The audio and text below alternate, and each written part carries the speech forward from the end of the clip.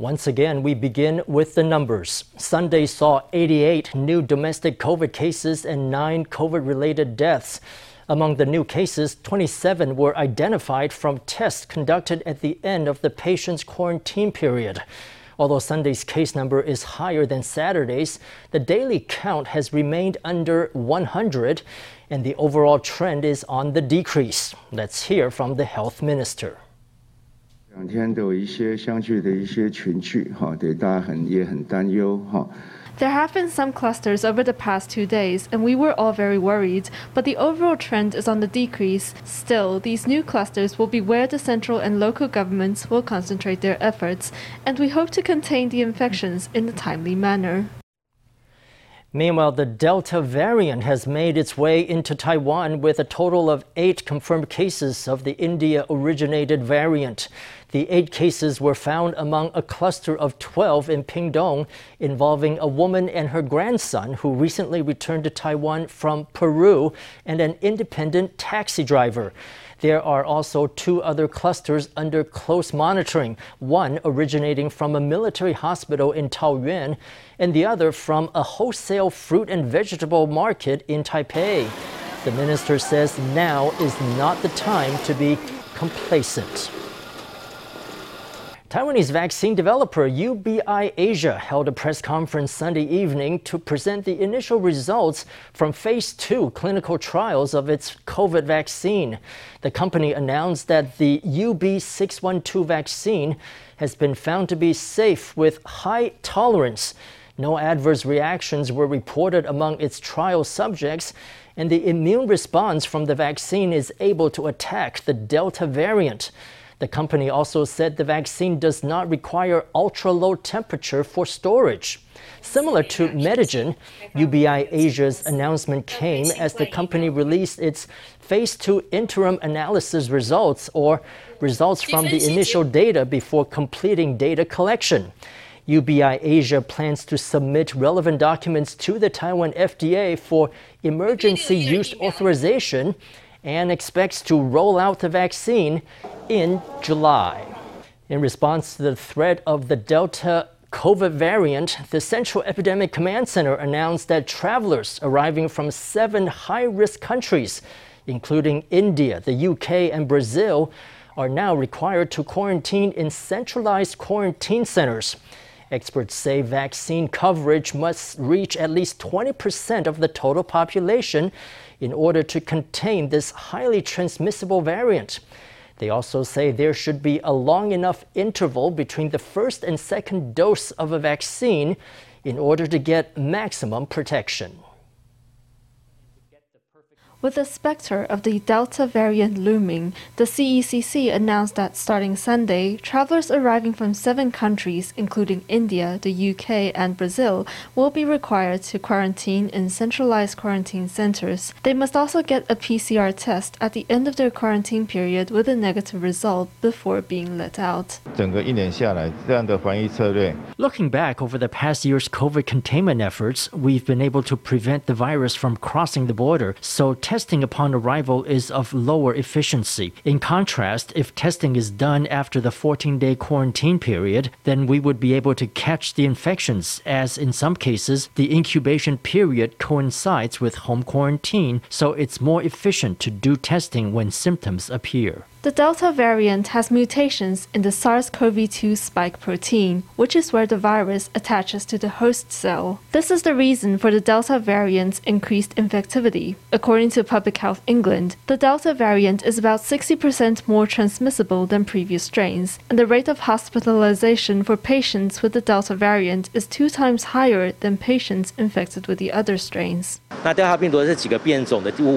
locations where the Delta variant's mutations lie can bind to patients' cells, which is why its transmissibility is higher. Typical symptoms such as loss of taste or smell are actually less common in patients infected with the Delta variant. According to the findings from the Zoe COVID symptom study in the UK, the Delta variant provokes symptoms similar to those of the flu or a bad cold, such as headache, sore throat, sneezing, and runny nose, and they're more difficult to distinguish between the different infections. Experts fear that one single vaccine dose is insufficient against the Delta variant. 目前世界各国的国家 What countries around the world have observed is that once vaccine coverage reaches 20 to 30%, we'll be able to clearly see a drop in infection numbers. Well, that's also because of additional containment measures. If the interval between the two vaccine doses is too short, then the vaccine will be less effective. A hospital director in Kaohsiung also reminds the public that receiving both doses is of utmost importance. He also advises not to be too picky with vaccine brands and urges the public to get vaccinated at their earliest convenience. For better protection, people should stick to official guidelines on top of vaccination.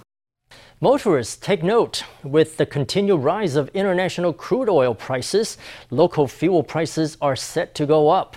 On Monday, both gasoline and diesel prices will rise by 0.3 NT per liter, with 92 octane verging on 28 NT a liter.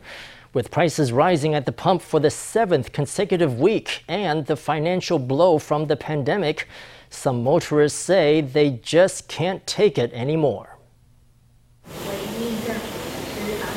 After pulling into the gas station, people can only shake their heads upon seeing the gasoline prices. Some, instead of filling up the tank, opt to fill just 10 liters as money has been tight during the pandemic. As gas prices are set to climb for the 7th consecutive week, motorists are now pinching pennies.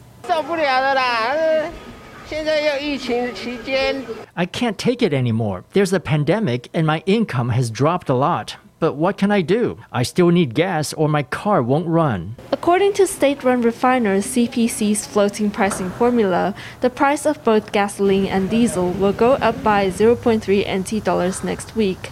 After the adjustment, 92 octane gasoline will reach 27.9 NT dollars a liter, verging on the 28 NT dollar mark. 95 octane will hit 29.4 NT dollars a liter, and 98 octane 31.4 NT dollars. Premium grade diesel will reach 25.1 NT dollars. After 7 weeks of price increase, the price per liter of gas will have risen by more than 1 NT dollar. Despite that fuel prices have rebounded, OPEC is still controlling them. With the U.S.'s production unable to increase, the supply is way lower than the increasing demand. As the economy recovers and fuel demand increases, international crude oil prices have been on the rise. A barrel of crude oil is now at $73.7 US, a 1.36 US dollar rise from last week's $72.34 US. Analysts say the upward trend will continue past $80 US a barrel, a scenario that will certainly cause motorists to keep an eye on the balance sheet. One of Taipei's most well-loved restaurants shocked patrons by announcing its imminent closure. Kang Yuan is an eatery inside the Legislative Yuan. With customer numbers down due to COVID, it will suspend operations on July 3rd. Lawmakers, however, are optimistic that it's just on pause, not bowing out. 立法院的康苑餐厅是立委们喜欢宴客的地点。 Kangyun Restaurant at the Legislative Yuan is a beloved dinner spot for lawmakers. Apart from the patronage of lawmakers and legislature staff, it attracts tourists too. But all that has been no match for the pandemic. The front door was shut around 4 p.m. and not just for a breather. Business has been thin in recent weeks, and the restaurant chose to cut opening hours. A notice warned customers it will close down on July 3rd. If you've got a meal voucher at home, use it now. 不做了。对啊，是不做了。结束营业。 The news came as a shock, even to long-standing employees of the legislature. Under its current director, the restaurant has been here 12 years and was once nominated for a Tourism Bureau Prize for Best Taiwan Cuisine. During Wang Jingping's time as legislative speaker, his penchant for duck and taro paste and red braised tofu was indulged here. That enticed many tourists to try out his favorite eatery. Former lawmaker Apollo Chen made an urgent visit to Kangyuan after hearing the news. His must-eat dish is the golden kimchi, which is also beloved by legislator Xu Zhijie. 很多我们南部来立法院参观的乡亲， Lots of people from back home in Fengshan would eat at Kangyuan when they came to visit the legislature. Everyone likes the food, especially the special golden kimchi. Sweet and sour, very appetizing. I love it myself. I look forward to Kangyuan reopening in the future. That's a sentiment echoed by many. Sources claim that some legislators habitually racked up debts in the restaurant, exacerbating its financial concerns. But the manager denied such rumors. Some choose to pay on the day, others do it the next day. And there are some who usually come many times a month and just pay monthly. Most credit has already been settled in full. Under the Level 3 pandemic alert, eating in is forbidden, of course. The restaurant has been losing money by opening just for takeout. For now, it's time to take a break. The rice grown in Taidong's Chishang Township is considered one of the best varieties on the island. In the countryside of Taidong, a young farmer has found an innovative way to sell this rice to all four corners of the world. This person is Wei Rui-ting, a rice farmer who's incorporated blockchain technology into his rice paddies and is using his success to help his Hakka community. Let's meet him in our Sunday special report.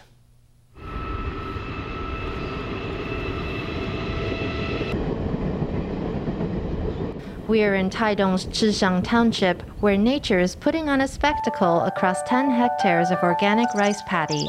The cast of this theater is wide and varied.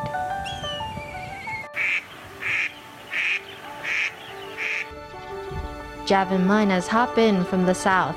From the north, an Indian spot-billed duck paddles along. This place is also the stomping ground of a Class II protected species, the common pheasant. Cameras in the field capture every moment, and it's all for customers to see. Buy a bag of rice and scan its QR code to see all sorts of information about the paddy it's from. It's almost like a rural version of The Truman Show. And he is the protagonist, young Hakka farmer Wei Rui-ting.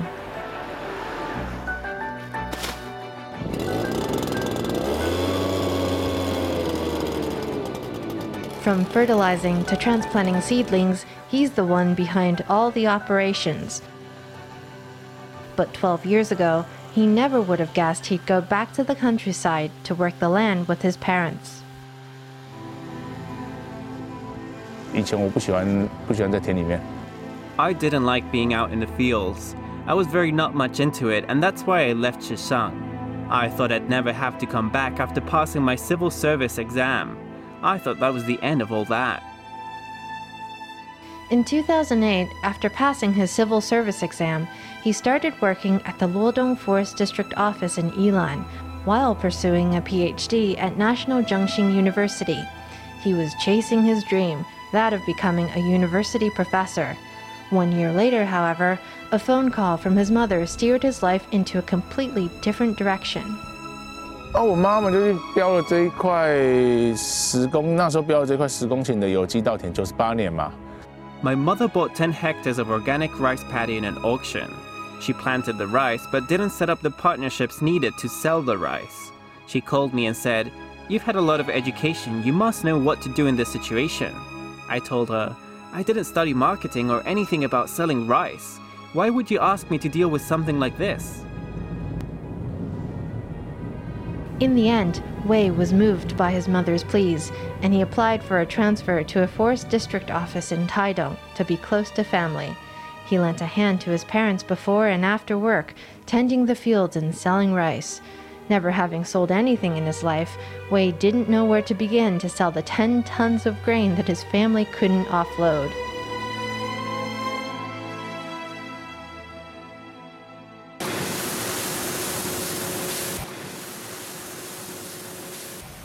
All that grain, husked and separated, could yield 15,000 bags of grade A rice.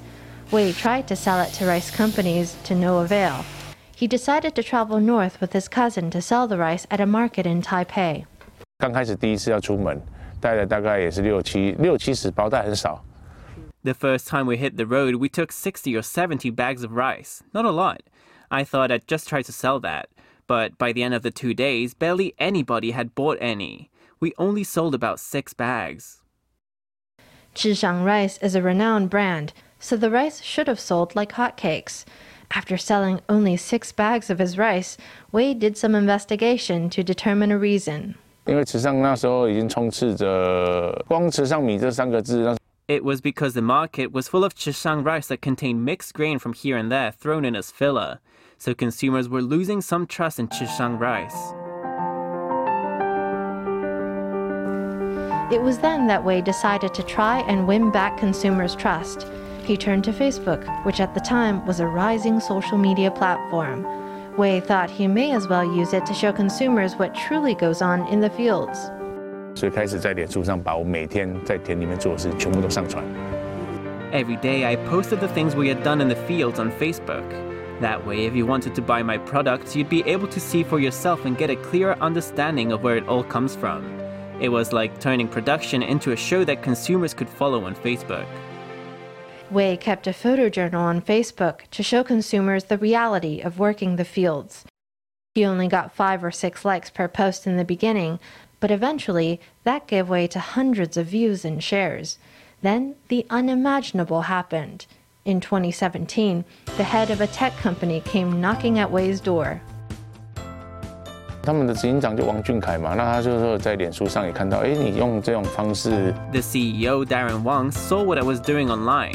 He said, this thing you're doing to promote your rice is actually very similar to a technology called blockchain. What do you say to integrating this technology to let the whole world know about your rice?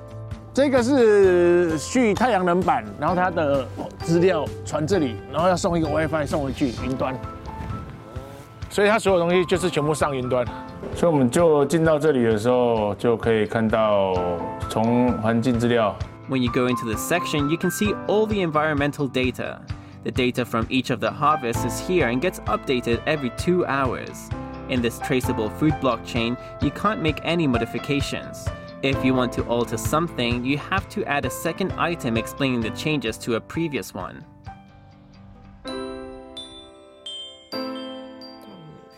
Blockchain data points can't be modified, meaning all the data recorded is real. The technology allowed Wei to break into the international market. His rice got certified by the US Food and Drug Administration and started getting sold across the Pacific. Over in Europe, it was even served at the Pope's dining table in Vatican City.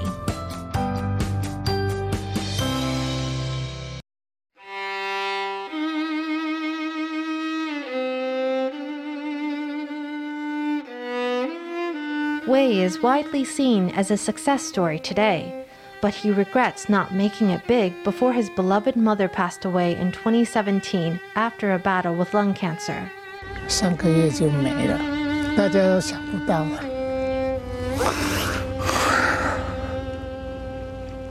我妈要走之前就有提到说 Before she left us, she said, if you end up making money, you should use it to help our community. After all, everyone is helping us, so we should also help our society.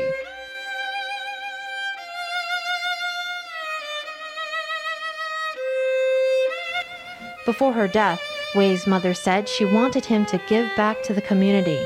With her last wish in mind, Wei started sharing his blockchain experience with local farmers to help them go international too.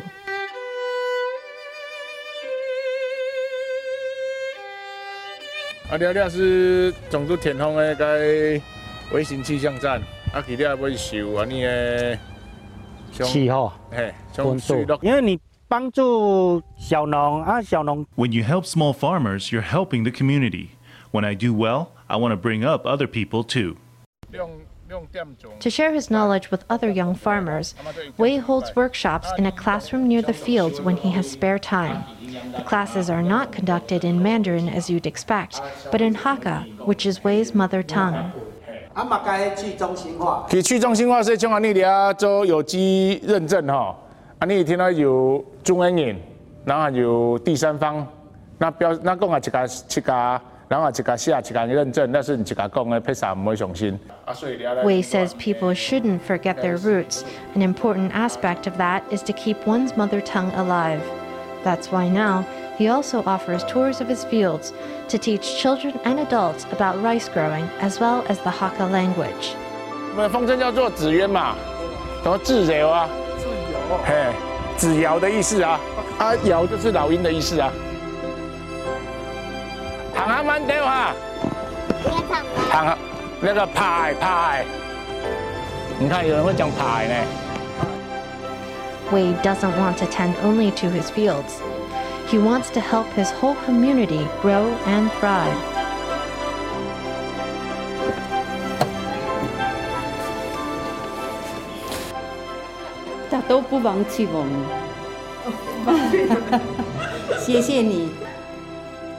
Every month, he donates rice to a local nursing home. For Wei, spiritual fulfillment is more important than material gain. He says it is all for his mother watching from the heavens. 你有没有什么话想要对妈妈说的？跟她说什么话？跟她说该做的都做到了，应该下辈子还有机会的话再回来就当那个母子之类的。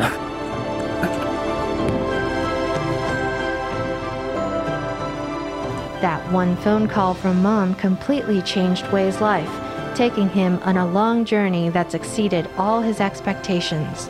He hopes he's done his family proud.